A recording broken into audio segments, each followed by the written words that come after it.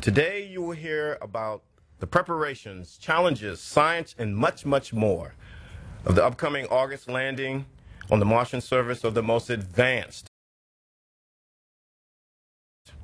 rover designed by humankind. We'll also have the debut of one of the many education and public outreach tools for the public to experience the adventure of Mars exploration. To officially kick us off and set the stage for today's event, to provide opening remarks is 5-time flown space shuttle astronaut, astrophysicist, and the Associate Administrator for NASA's Science Mission Directorate. Please welcome Dr. John Grunsfeld.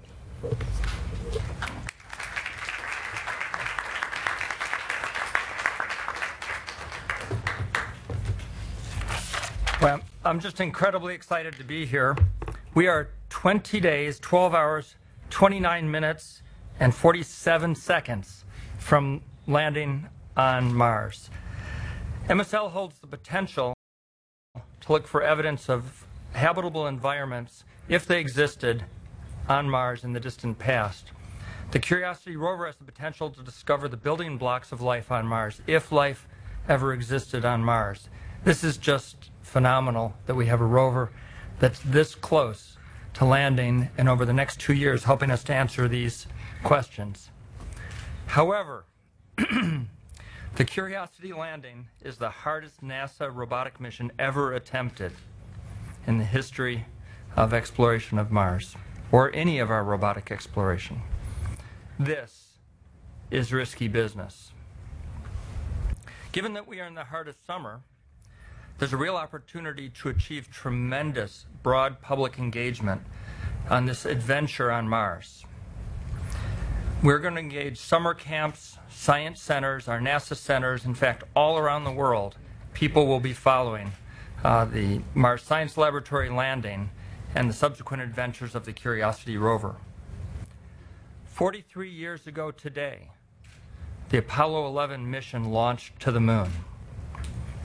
I hope the MSL Curiosity landing will be as memorable and exciting for kids today as the Apollo 11 landing was when I was in summer camp 43 years ago. And I remember it well, and it put me on a path that I've found very exciting, leading to me here at NASA headquarters in front of this distinguished panel, the best of the best. And I'm sure you're going to hear about the difficulties, the great science we expect, and the harrowing ride through the Martian atmosphere that is now 20 days, 12 hours, 27 minutes, and 53 seconds from landing. Welcome, and I'll hand it over to Doug McCuistion. Thank you. Thanks, John. Okay, before we hand it over to Doug, a few housekeeping notes. For the folks and the many folks out there watching us on television and elsewhere, you can follow the Mars mission, the Mars exploration program, and a host of other information on www.nasa.gov/Mars and www.nasa.gov/MSL. And yes, Twitter, Facebook, YouTube, social media, and the like. Follow us at Mars Curiosity. Join the conversation. There will be a lot of it starting today and beyond. The excitement is building not just here in the United States, but all over the world. Now, let's get started. Let me introduce you to today's speakers. First up will be Doug McCuistion, Director, Mars Exploration Program, NASA headquarters in Washington, D.C. Michael Meyer, Lead Scientist for the Mars Exploration Program, NASA headquarters.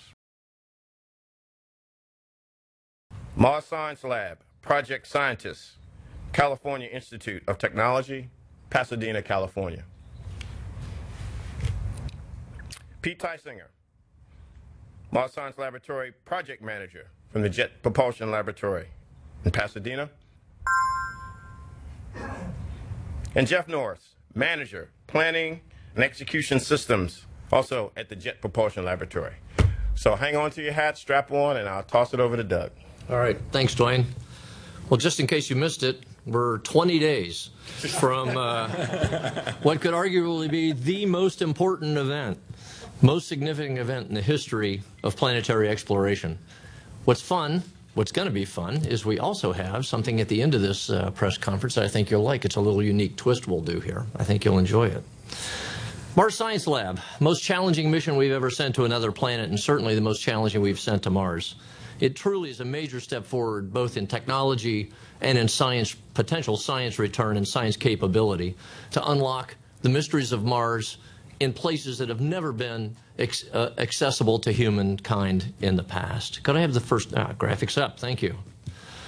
This program, the Mars Exploration Program, was designed to create steady progress in both technology and scientific capabilities at other planets. Spirit and Opportunity to MSL, we've changed and significantly reduced the landing ellipses, so our landing accuracy is much higher. We've extended mission life. We've extended roving distances. We've made great strides in the potential science we can do with the instrument suite that's aboard. Our orbiters are no less important and interesting. We've gone from Odyssey to Mars Reconnaissance Orbiter, imaging capabilities dramatically enhanced, as well as the capability to return larger and larger volumes of data from the planet, both surface missions and orbital missions. These are very important tools to expand science and greater capability for the United States as well as the world in science. But with that capability expansion comes a need to land in a new way. So this is no airbag bounce that we're going to get here. This is a Viking-like landing, but with a twist. The engines are on top of this system instead of underneath it, so that it's easier to rove when we get there, in a technique called the sky crane. Is it crazy? Well, not so much. Once you get comfortable, once you understand it, it's not a crazy concept. It works. Is it risky? Landing on Mars is always risky. There are hundreds of discrete events that occur, from release of the cruise stage to parachute deployments to heat shield deployments. All of these are unique and any one could cause problems. We go from 13,000 miles an hour to 0 in 7 minutes. That's quite a challenge in itself. And then there's the unknown. There's Mars. Mars throws things at you. Dust storms, atmospheric density changes, wind. So it's a very unique and a very challenging environment. You're going to hear a lot more about the details of entry, descent, and landing from Pete in just a few minutes. But what I want to do is describe what it feels like. EDL, entry, descent, and landing, is like a game of dominoes. With the release of that cruise stage about 10 minutes before we hit the top of the atmosphere, that's the first domino that's been flicked. The long string of dominoes that follows, that are supposed to fall in sequential order, are all done autonomously, just like in entry, descent, and landing. If one of them is out of place, it's very likely that the last domino won't fall, which means Mars Science Lab, Curiosity rover, may hit the ground harder than we want it to. Remember, every landing is unique. Every landing is like a first. I'm incredibly proud of the team that's done this. They have done a fantastic job of testing systems, designing systems, obviously, and building them, but analyzing them and testing them, understanding the edges of the envelope, pushing them to their limits. They've done everything possible to ensure the success of this mission. There's always a few last-minute game changers. As an example, Odyssey lost a reaction wheel a few weeks ago. That was totally unexpected. Reaction wheels are utilized to help manage spacecraft attitude and momentum in space. We haven't fully worked out the issues related to that loss yet, but we have plenty of backup systems. Mars Reconnaissance Orbital will be collecting communications data. ESA's Mars Express will help us with that. Of course, there's the Deep Space Network. Odyssey right now looks like it may not be in the same spot that we'd expected it to be, so there may be some changes in real-time communication. We'll let you know as this develops. We still have more work to do. But keep in mind, there is no risk to MSL landing. It does not have an effect on that. It's important to keep in mind the communication. So in summary, NASA was created to take on big challenges, and that's what this one is. MSL is forging ahead in greater and greater ways for science and for technology. Robert Kennedy said, "Only those who dare to fail greatly can ever achieve greatly." MSL is poised to do great things. Come with us. Follow us with the rest of the journey. Meet us on the surface of Mars on the 6th of August. I'll let you hear the details from my colleagues. Michael? Well, thank you, Doug. And for those who are having problems with the math, August 6, 1:31 in the morning on the East Coast, the Mars Science Laboratory will deliver Curiosity to the surface of Mars. And it's to answer the big question, has Mars ever been able to support life? Starting with the landing of Mars Pathfinder in 1997, our understanding of Mars has basically boosted our concept that Mars has had the energy, the ingredients, and the liquid water that could have supported life. Over the last decade and a half of exploration, we have found more water than expected. We have found plains of water ice surrounding the poles on Mars. We have found the equivalent of buried glaciers at mid-latitudes. We have found modern-day reoccurring flow features that suggest brine. And we have found the minerals that have formed in water associated with specific periods of Mars history. We have revealed the planet with the resources to support life, and which has undergone a huge transition from a warm, wet, relatively neutral planet, then losing most of its atmosphere and magnetic field, to a cold and dry, acidic planet that we see today. With the landing of Curiosity, the adventure begins as we explore the past and present environments at Gale Crater. And to tell us more about Gale Crater, turn it over to John. Thanks very much, Michael. It's my pleasure to tell you today a little bit about the landing site that we're going to explore. In the past, I've discussed all the exciting science instruments that we have on Curiosity, but today as we get ready for landing, I'd like to say a little bit to remind you about what we're going to be doing on our mission for habitable environments. Now, just so that everybody is aware of that, what we mean by a habitable environment is a place that has water, because all life as we know it depends on water. We need a source of energy, because all microorganisms require some source of energy in order to live. And in addition to that, we need to identify a source of carbon, which may be the most difficult search that we have on this mission. All organisms as we know it are constructed of carbon. So that's what we mean by a habitable environment. So it's not just one thing we're after, it's several things, and we may find one here and one there.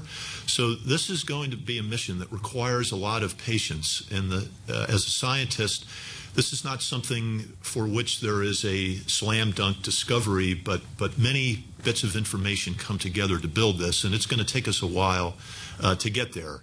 However, we have a great place to do this. So if I can go to the first graphic, please. What we see here is the location of Gale Crater on a very important transitional boundary on the surface of Mars, where we go from the southern highlands, which are colored there in sort of the hot colors, going from reds down into yellows and then passing into blues. They give way to the part of Mars called the northern lowlands. And across that boundary, we think billions of years ago, water flowed across that surface and was present. And there's Gale Crater, sort of like a little bowl capturing any water that may have been present there. Gale is one of the lowest places on Mars, and if you don't know anything else in advance, that's where you want to go to find evidence of water. Water flows downhill, and that's where we're going. Okay, in the middle of that bowl, Gale Crater, which, to give you a sense of the size of the crater, it's about the width of the Los Angeles basin. And in the middle of it, we have a mountain that the science team has called Mount Sharp. And that mountain in the middle, notice again the color and the color scale. That mountain has 5 kilometers of relief on it. That's taller than any mountain in the lower 48 states in the U.S. So that's our primary exploration target as we head into the crater. Okay, so if I can have the next one, please.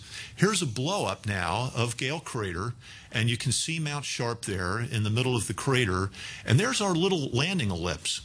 And I say little because Pete will show this in a minute, but one of the great science accomplishments already has been given to us by engineering, which is being able to get a landing ellipse so small that we can get into the very best places on the surface of Mars. Our final 4 landing sites were all top choices by the science community. None of them were excluded by engineering, and in the end we had this very high-class problem of having to pick one of them, and we wound up with Gale. But that's because of this small landing ellipse, so this is a tremendous advance for science already. So when we get down onto that ellipse, we check out the instruments, check out the systems, the engineering systems, and then hopefully in a couple of months we'll be on the road to the base of Mount Sharp.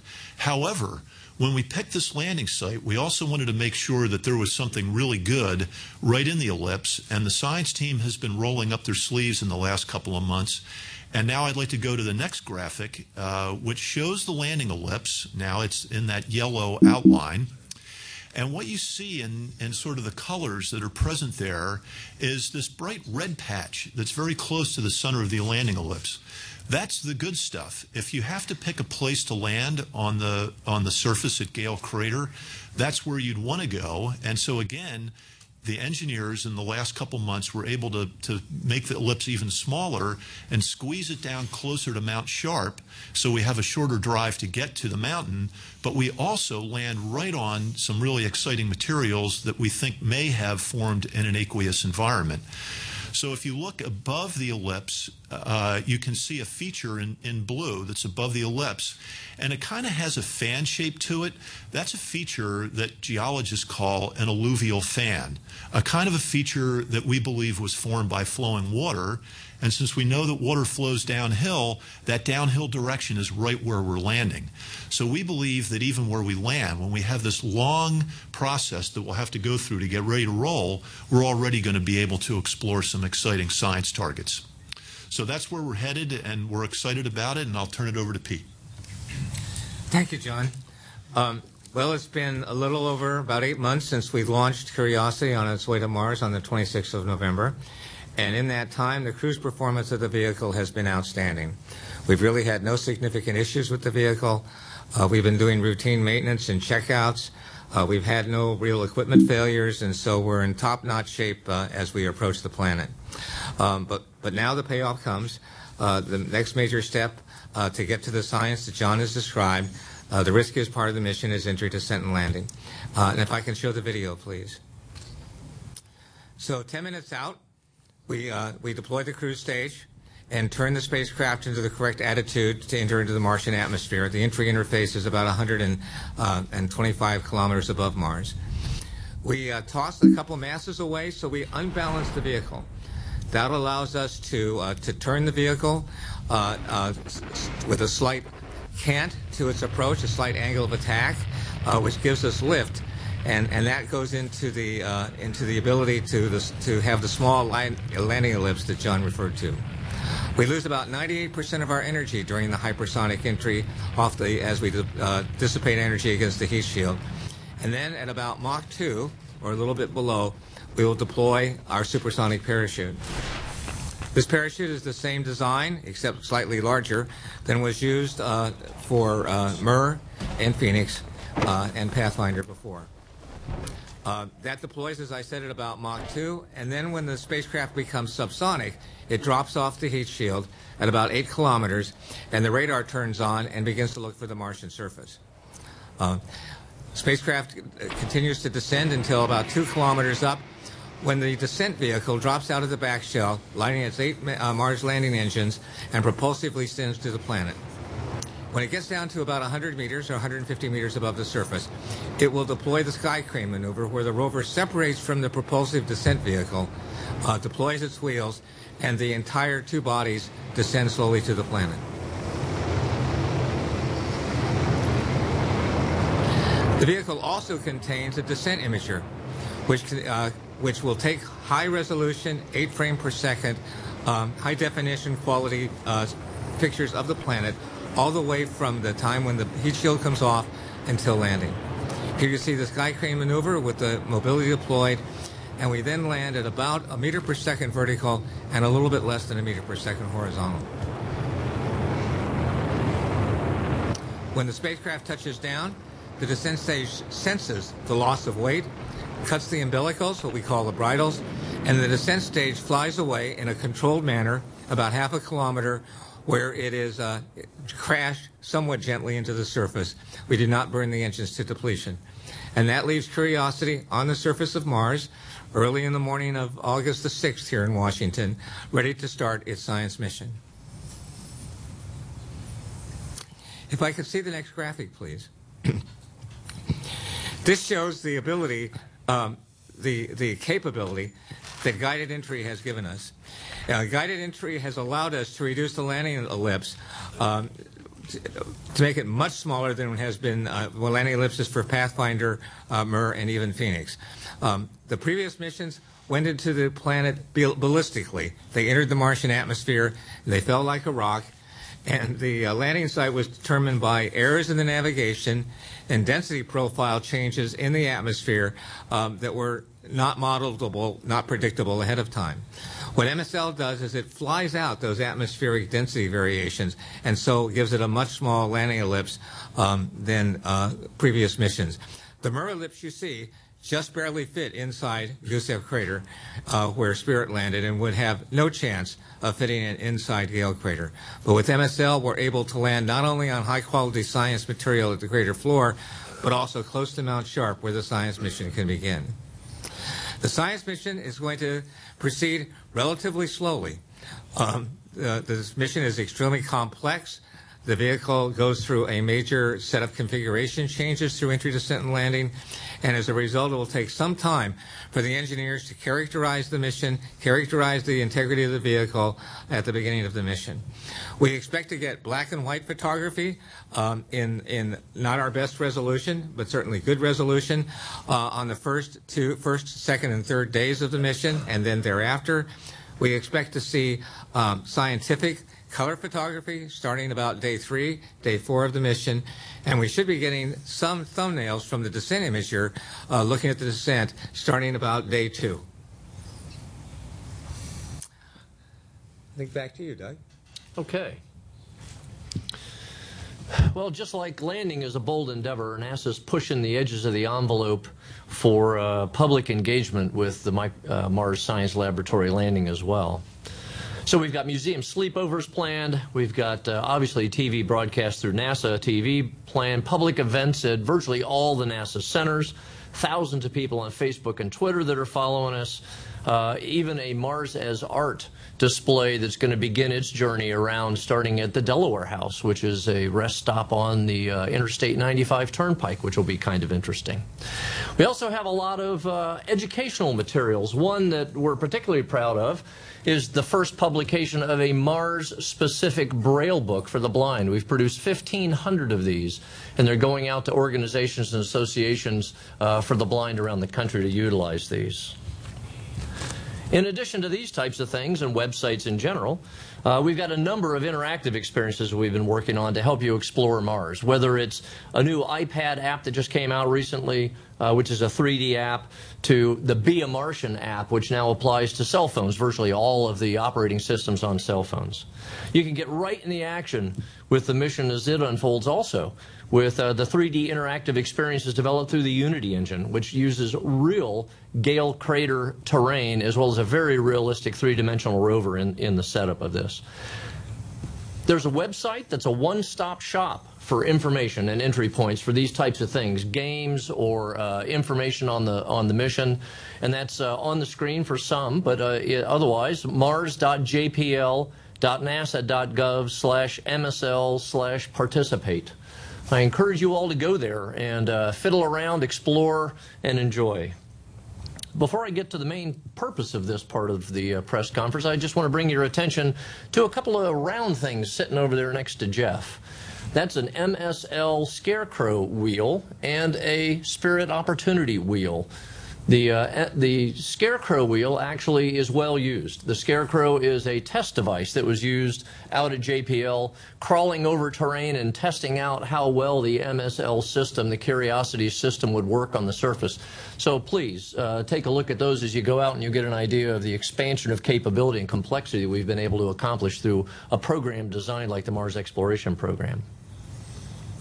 So we have the pleasure to debut a new interactive experience with cooperation from Microsoft, which is working with us at NASA for new educational products. The next generation of learning experiences is actually arriving, bringing the challenge of landing Curiosity to every living room that would like to play in this game.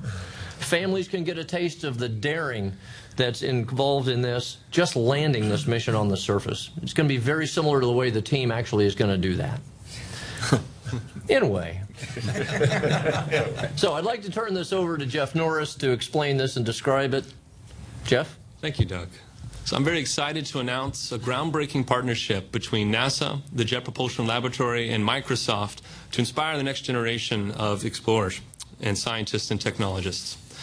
Mars Rover landing is the agency's first experience for a home entertainment console, and through it, we're bringing some of the excitement and a few of the challenges of landing Curiosity on Mars to living rooms around the world. As we're demonstrating live here today, people take control of their very own spacecraft using the Kinect and move their body to steer the rover through the stages of entry, descent, and landing. Right now, Danielle is playing the first phase of the game. She's doing her best to burn off some speed while staying on target and inside the entry corridor. In the next phase, she'll have to react quickly in order to deploy the parachute, separate the heat shield, and then release the descent stage at the perfect moment. It's not easy, but we think families are going to enjoy facing the challenges of landing on Mars firsthand. 2, 1, mark. By the way, I'll mention that Danielle is the granddaughter of Apollo 14 astronaut Stuart Roosa, and quite literally an example of the next generation of explorer. We'll check back in just a moment to see how her landing is progressing. The Mars Rover landing game is free and available now on Xbox Live Marketplace. We have demonstration systems set up here at NASA headquarters and at the Jet Propulsion Laboratory for you all to try it out firsthand. It's exciting, challenging, and a whole lot of fun. Doug mentioned many ways that people can watch Curiosity's landing and get involved with the mission. In our mutual commitment to inspiring the next generation in science and math, NASA and Microsoft will also soon unveil a special destination on the Xbox Live dashboard dedicated to the Curiosity mission. In it, people will find pictures, videos, and more facts about the mission. And then on August 5th, NASA TV's live coverage of Curiosity's landing will be broadcast there, too. Also coming soon is an educational experience based on Microsoft Kodu, in which students can program their very own Mars rover and make some discoveries of their own. Let's check back in with Danielle. She's finishing up the second stage of the experience now.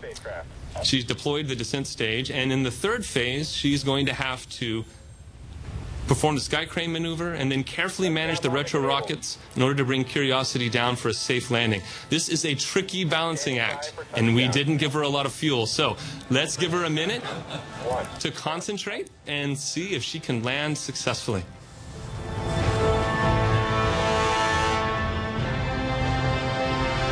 We have rover separation.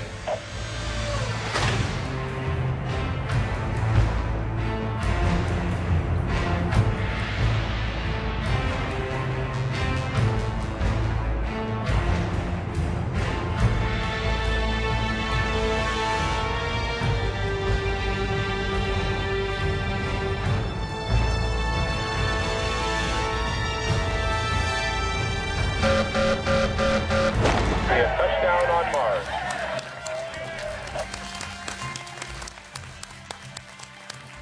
We have a rover in Gale Crater.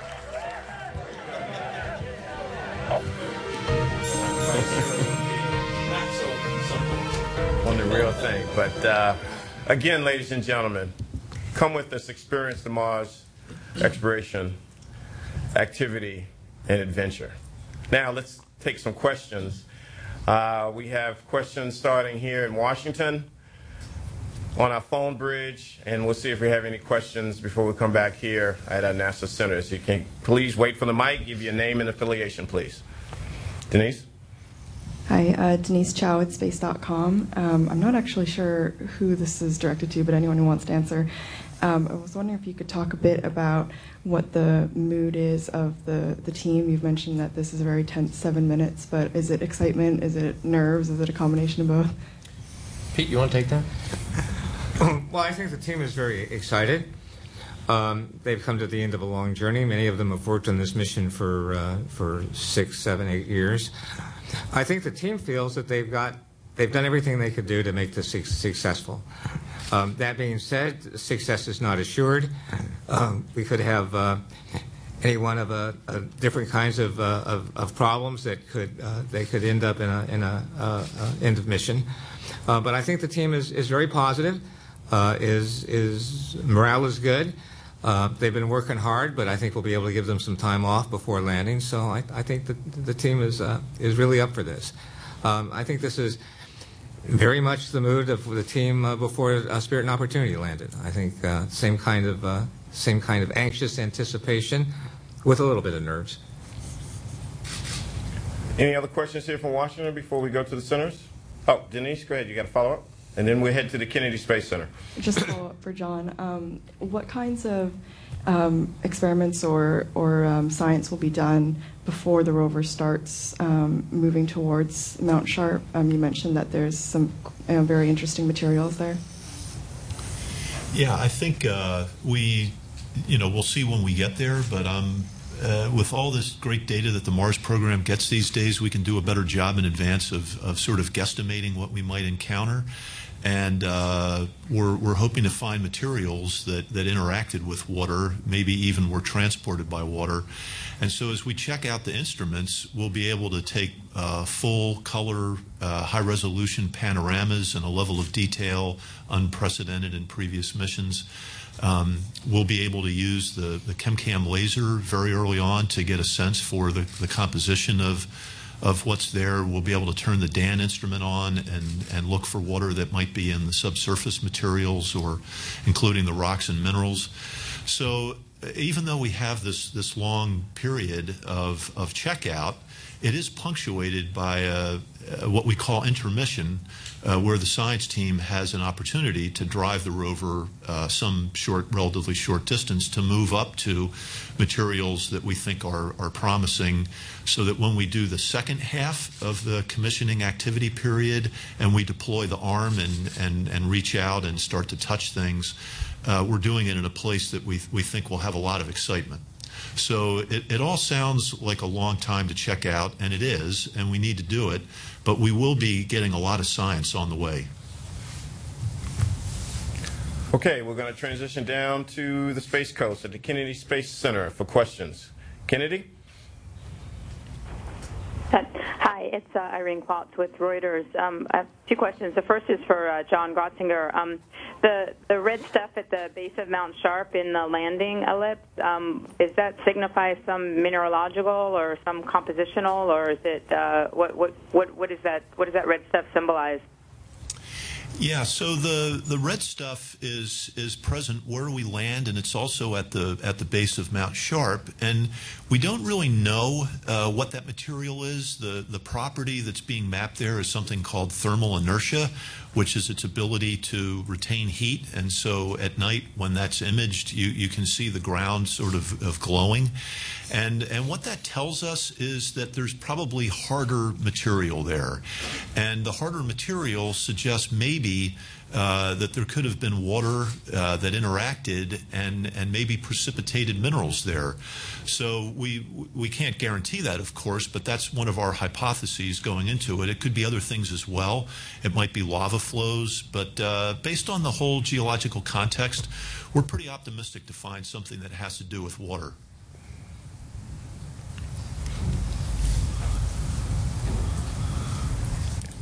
Another question from Kennedy?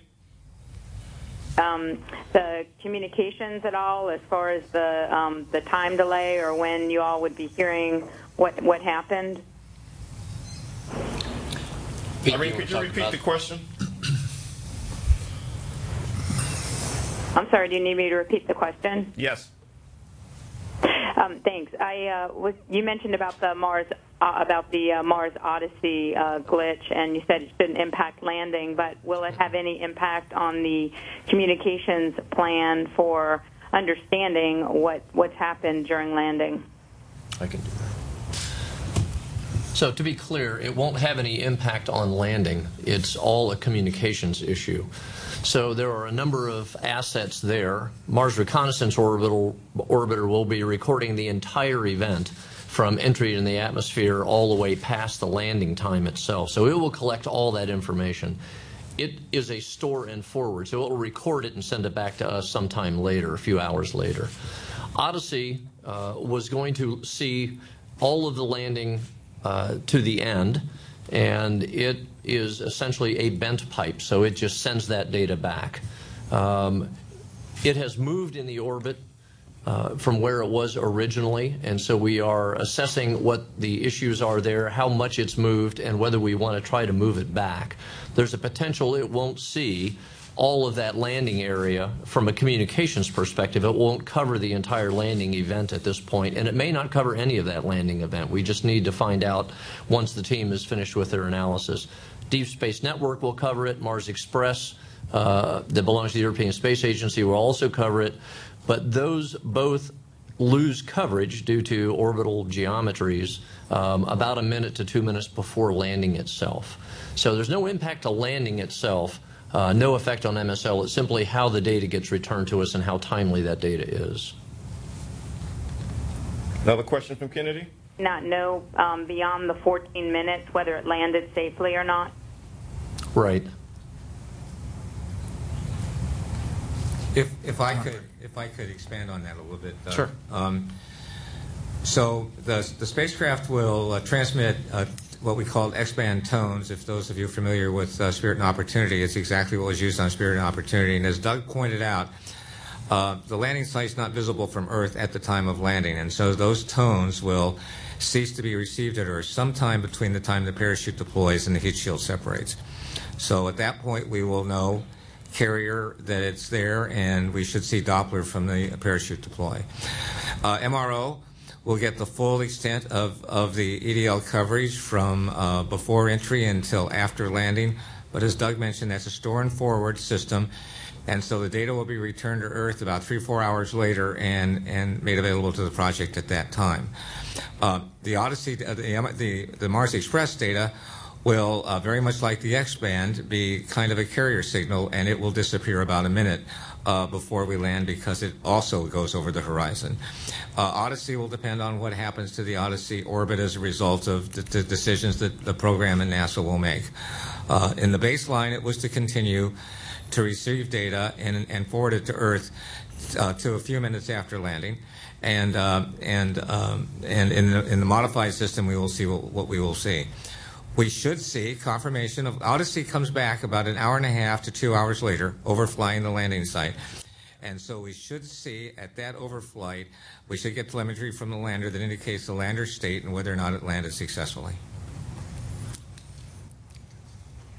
Next question from Kennedy. Robertson, Florida today. Just for Pete to clarify, if MSL is landing at 1:31 a.m. Eastern Time on August the 6th, given your current communications issues, can you tell me what the first time Eastern would be that you would expect to know whether the spacecraft survived or not?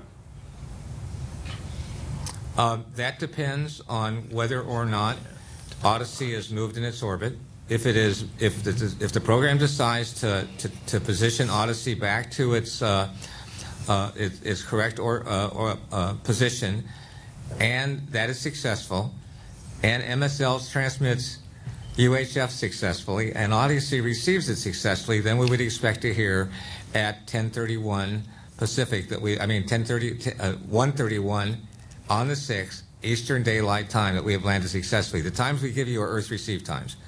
The one-way light time is 13 and a half minutes. If Odyssey is not able to be moved and it still remains late, that means that it will fly over the spacecraft after the spacecraft has landed, and we presumably will be able to see transmissions from it. And that once again depends on what the program decides to do and the ability of MSL and Odyssey's telemetry system to work.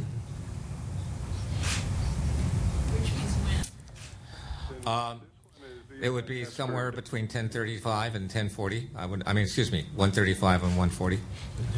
Todd, did you have a follow-up?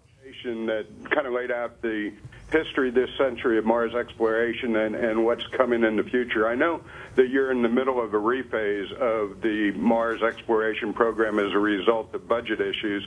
Could one of you guys give us an idea of what future missions might be out beyond Maven, and when the next time when the U.S. might land another lander beyond MSL on the surface of Mars? Thanks. Todd, we're going to toss it over to Dr. John Grunsfeld to start, and Doug may have a follow-up. John? Thanks for the question. We're in the process of replanning the Mars program beyond MAVEN with our Mars program planning group. That's something that's run out of the Mars exploration program. Orlando Figueroa is helping us with a community-based science community, engineering community, and the general public to look at many different options, and they will present us with those options, and we will work that then through our NASA planning process. So we're very hopeful we'll be able to recapture the Mars program starting in 2018 and with many exciting missions in the future. Okay, we're going to now go to the center that where it's all happening. They designed, built the rover, managed this mission, and they're going to get a lot of folks coming to this location, the Jet Propulsion Laboratory in Pasadena, California. We have questions. JPL? Hi, this is Sally Rail with the Planetary Society, and a question for John. I've learned from the last 9 years of covering MER that planning is essential, but planning is also useless, as Dwight Eisenhower said. And I wonder, given that caveat, if you can talk a little bit more about the immediate plan going forward once wheels turn, and if you can get a little more into the specifics about what minerals you're going to be looking for given orbital imagery. Thank you. Sounds like yours. Yeah, we do exactly what you say. That's our whole basis. This is a mission of discovery, but I think it also puts us into the new era of Mars exploration, where we step on the shoulders of all this data that came before us, and it would be a crime to not postulate and propose hypotheses in advance of our exploration that could help guide our exploration, and we're going to do that. So we see this image with this red feature in it that is our first indicator of what's in the landing ellipse. So far, all the other orbiters that have looked for hydrated minerals of the type that occur in Mount Sharp, those would be sulfates, those would be clay minerals. Those are the primary targets for our mission.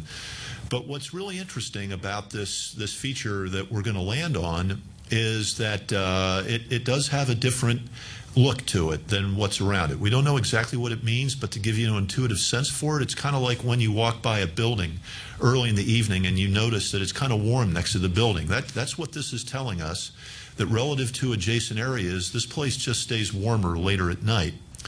And so there are a number of different options there, and one of them is that the rock retains a lot of heat because it's very dense. And there could be a couple of ways that would work out. Our most attractive, exciting hypothesis is that maybe water flowed through the materials there and precipitated minerals. If it did, we don't know what those minerals are. But that's a great thing about Curiosity, is that we'll be able to figure that out while we're actually checking out the instrument. So after about a month or two, depending on how things go, we're going to approach one of these features, and the first thing we're going to do is sample the soil. And the soil is important because from every mission beginning with Viking, it is a feature that is globally distributed around Mars, and it has about the same composition. You look at a Viking chemical analysis compared to Pathfinder, compared to MER. We knew there was sulfur in those soils going all the way back decades ago, but this time around we're going to figure out what minerals are actually in that soil, and it should be really exciting because it'll be our one really global sample of Mars that we'll get with Curiosity. Then after that, we're going to approach an outcrop, a rock outcrop, and try to drill it. And when we drill it, we're going to pass the materials into the ChemIn instrument and into the SAM instrument. And as we check out those instruments, we're also going to be getting back science data that will tell us what's there. This, to me, is the really cool thing, is because from orbit, we don't really know exactly what's there, and so we have a chance for a discovery of a material that nobody can really put their finger on right now. And then after we're done with that, we will hit the road and work our way towards the lower reaches of Mount Sharp, where we'll begin to explore these clay minerals and sulfate minerals and the other geomorphic features there that suggest the presence of water. and from that advance our hypotheses beyond just saying sulfates and clays equals water. We'll actually figure out the environment in which they formed, and then from that we'll ask if this was the kind of environment that might have also supported microbial life. That's the way that the mission will work. One more question from JPL. Yes, Gordon Tokumatsu at NBC4 in Los Angeles. Scientists, engineers, and even journalists sometimes speak in the abstract about the discovery of water and life on Mars. I was wondering if any of you gentlemen can talk about the real implications of this in terms of future space exploration and even indeed the future of the Earth. That's a pretty big question, and it's hard to predict how everybody will react. And certainly, going to Mars, one of the main reasons for going there is to figure out whether or not life ever started there. And the one big implication would be, if in the second place in our solar system that we think life has a possibility, and it actually did start there, my conclusion would be that life is easy. It's a natural process, and that the universe is just littered with places that have life. And I think that would be a pretty spectacular finding. Is there a follow-up? Okay, let's now go to San Francisco, to the Ames Research Center for questions. Ames? Morning, gents. Wayne Friedman here with ABC7 News in San Francisco. This is really a three-part question for you. What is your batting average for Mars landings? Then I'd like you to elaborate on what necessitated the use of the sky crane in this incident. And would this be a method you might consider for a manned landing later on? Well, I'll start, and you probably may help here. Okay. See, batting average for landed missions, I don't have off the top of my head, is Earth versus Mars, if you will. For all the missions we've sent, we're right around 40%, 35-40%. So Mars wins most of the time, which is why this is a tough business. Sky crane, why did we need the sky crane? The airbags for Spirit and Opportunity, now I'm in your territory here, Pete, but we were about the mass of Spirit or Opportunity with its landing equipment was just about at the limit of what that airbag design system could handle. This mission was always conceived of being a more capable system, and to be able to do that, more instrumentation is required. And as an example, we have about 75 kilograms worth of instruments and 10 of those instruments, whereas Spirit and Opportunity have about 10 or 15 kilograms. Five instruments and about 10 or 15 kilograms worth total. So that kind of capability moved us out of the airbag arena, and we had to come up with another method of doing this. Sky crane made sense because if you put the engines and landing systems underneath it and you want to rove, that becomes a problem. You also don't want to drive around the surface with all that excess weight. So those were some of the concepts. We needed a different system because we were really at the maximum of the previous landed systems. And would you repeat your third one for me? Oh, humans. Never mind, I got it. Human capabilities. We are just scratching the surface with MSL at a metric ton. When we talk about humans to the surface, we're talking 10 metric tons and above. The sky crane system, while from a technique perspective may have some promise, this system cannot put humans on the surface. We're pretty close to the metric ton capabilities about what we'll get. Could it be a great system for landing supplies, whether it's food or water, medical supplies, things like that, in a pinpoint or high precision fashion? It certainly could be a workhorse like that. But for the human systems themselves, I don't think it's capable. Okay, before we go to the phone lines, we have a number of media, not only on the phone line, but at the centers and various other locations. I doubt very seriously if we will have the time to get to all of the questions. We'll try to extend for a little while. But please, if we don't get to your question, please call my office or any of the folks at the Jet Propulsion Laboratory, and we will get you folks on the phone as quickly as possible today for any follow-ups. But we'll try to get as many as we can before we have to sign off. So going to the phone line is Dave Perlman from the San Francisco Chronicle. Dave? Oh, yeah, hi. A little difficult here, but that's okay. Just one question, and that is, on Mount Sharp, or within the landing ellipse, wherever you land, what do you anticipate being the maximum degree that MSL will be able to climb, if it climbs at all? The spacecraft is capable of climbing up pretty much close to 30 degrees. It depends on the surface it's on. It does worse in sand than it does on rock. That certainly, there's very few places, very few places inside the landing ellipse that have those kind of slopes. As to Mount Sharp, I'll let John answer. Yeah, I'll just add to that when Gale Crater first began to float as a viable landing site, I looked at it and said, how in the world are we going to climb up the mountain?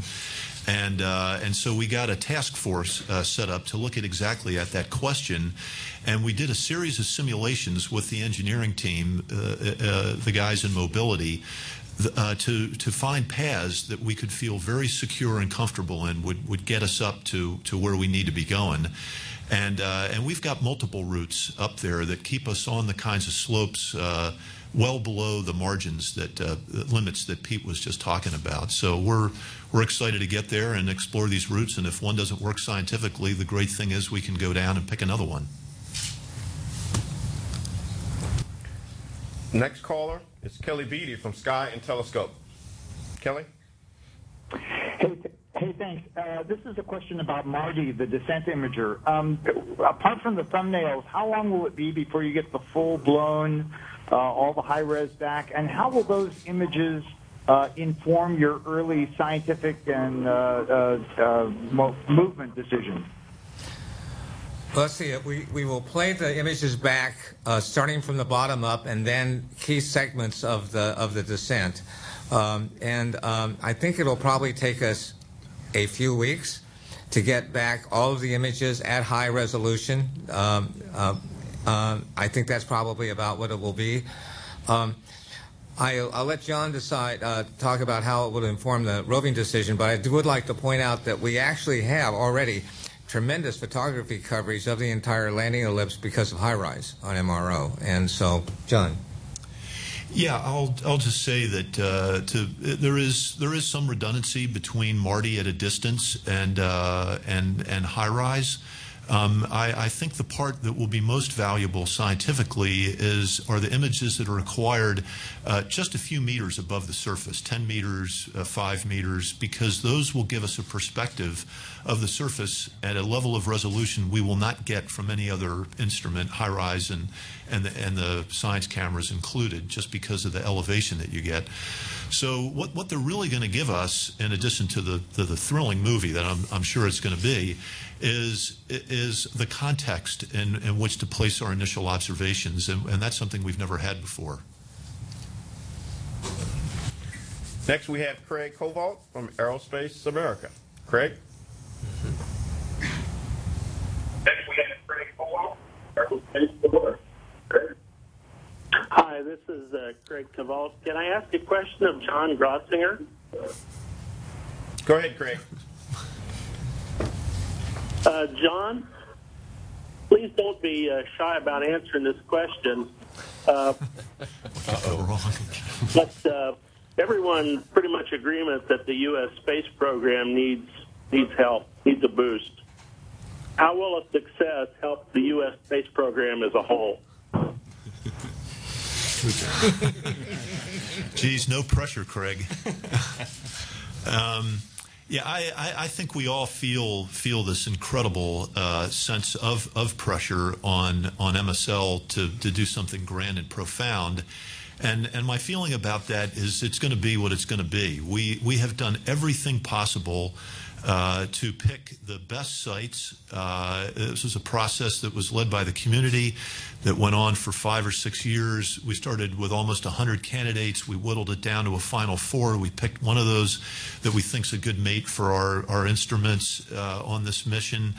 And I think it's going to be thrilling. Personally, I just can't imagine being disappointed scientifically even if we don't find carbon, even if we don't find, some feature that somebody might choose to represent a strong indication that not only was it habitable, but there may have been life there.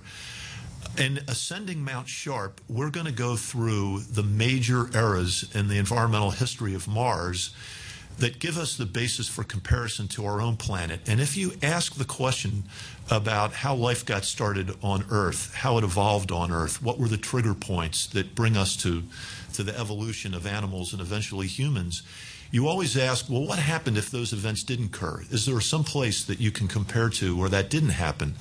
That's Mars. So even in the case that life was never present on Mars, I still see it as an extraordinary opportunity to get a bearing on our own existence on Earth.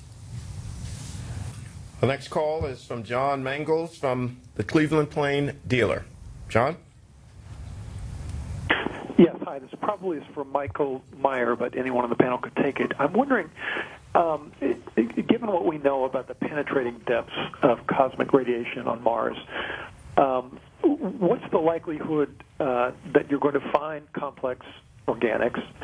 When in the mission would you begin to do that? And are there any unambiguous biosignatures of life, anything that would compel you to say that you definitely have got ancient life, extinct life on Mars? Or do you expect you would be more cautious, assuming you found complex organics? Okay. Yeah, the radiation environment on Mars is pretty severe, and so one thing you have to worry about is ultraviolet, but that only goes kind of skin deep. So in terms of preserving organics, it's not a real problem. What you're really worried about are galactic cosmic rays, and those will penetrate beneath the surface, and you do have a problem with those breaking down complex compounds into simpler ones, and eventually you end up with something that's not recognizable. So the trick is what you do is you find a rock surface that's fresh. And that way, what is exposed or near the surface that you can reach with a drill has only been exposed for a shorter period of time compared to when the rock was actually formed. So there is some hope of finding complex organic compounds if they're there. The other part is that some compounds, as they, quote, get weathered by these, you will end up with something that is organic compound. It's just that you're not able to decipher what it used to be. But it still tells you that the compound or compounds used to be there.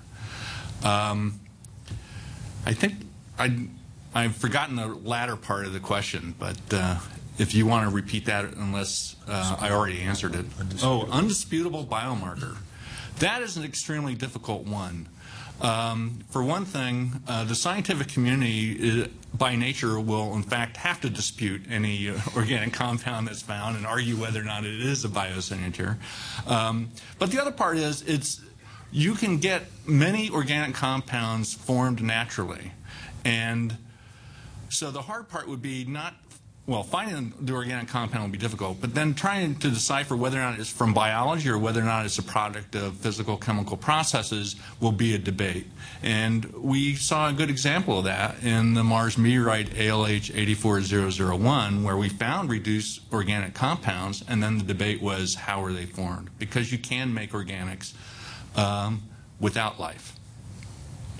Okay, we're going to take a couple of more questions before we close it out here. We're going to now go to Brian Berkstein. I hope I got that last name right, from Technology Review. Brian? Yes, you got it right. Thanks, Dwayne. This question came up a little bit ago about, for example, whether you could use this landing method for a manned mission to Mars, and the answer was that for example, that you couldn't.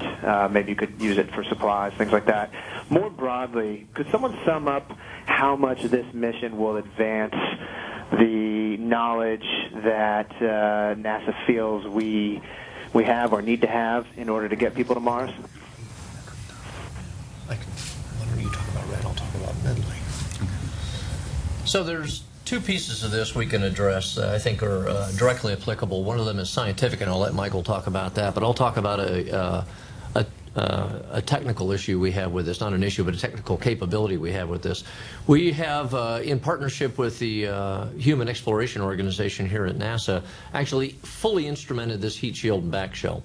So we'll be collecting probably the most high-fidelity information we've had on entry systems to date. So we'll be able to tell exactly how much of the heat shield is ablated away as we enter. We'll understand what the pressures are and temperatures are. And since it's guided entry, the angle of attack changes, and so we'll understand how that applies across the front of this heat shield, not just a single temperature or single pressure.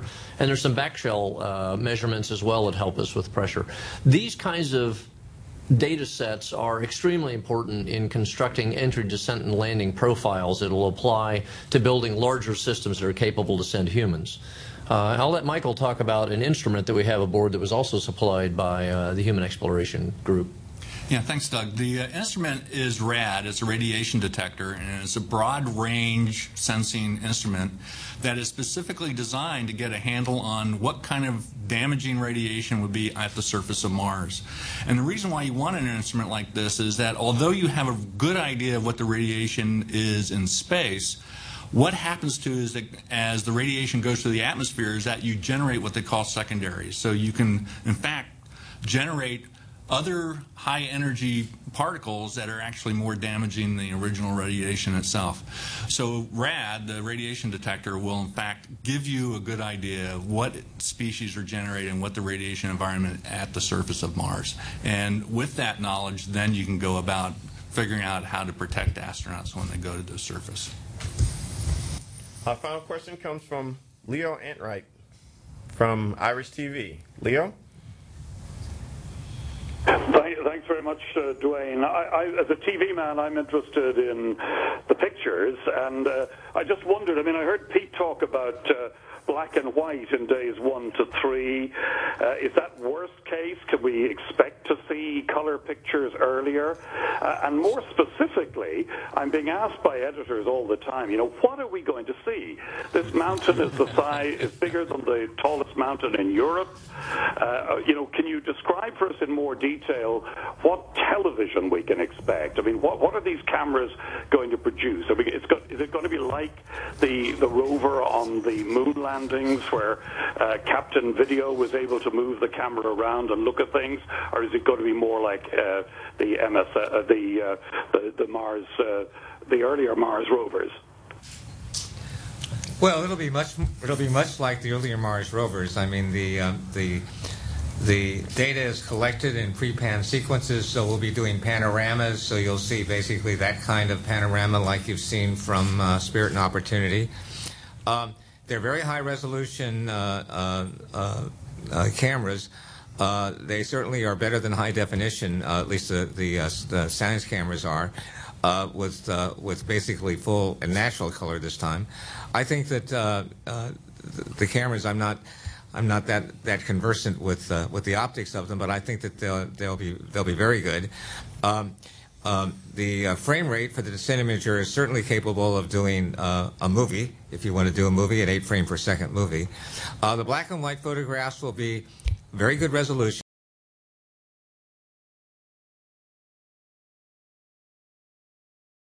I don't think you'll see them as low resolution, but they will be black and white.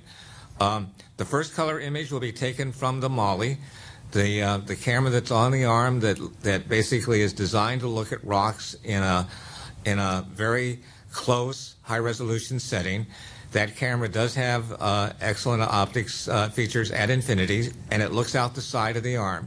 The one thing we can't control is the orientation that the rover lands in. So if that's your first color picture, and if it happens to be pointed at the mountain, we'll get a great picture at the mountain, and if it happens to be pointed the other way, we'll get a great picture at the rim, et cetera, et cetera. Okay, we are going to wrap up here, and before I toss it to someone who really knows about countdown clocks, Dr. John Grunsfeld, to give us the latest on the count, I want to remind folks, come take this journey with us. Follow us on social media, Twitter, at Mars Curiosity, Facebook, YouTube, all the social media out there. It will be an incredible conversation, incredible products. Also, for more information, www.nasa.gov www.nasa.gov/Mars and www.nasa.gov/MSL. We've seen the education and public outreach products, but make no mistake, ladies and gentlemen, this is serious business. If there's one thing to take away from this, this is the hardest mission ever attempted in the history of planetary robotic exploration. It is real. Come go with us. The team is ready. And now, the latest on the countdown to John Gunsfeld. So if you want to know how long until landing, go to worldwideweb.nasa.gov/Mars. 20 days, 11 hours, 25 minutes, and 41 seconds. Thank you very much.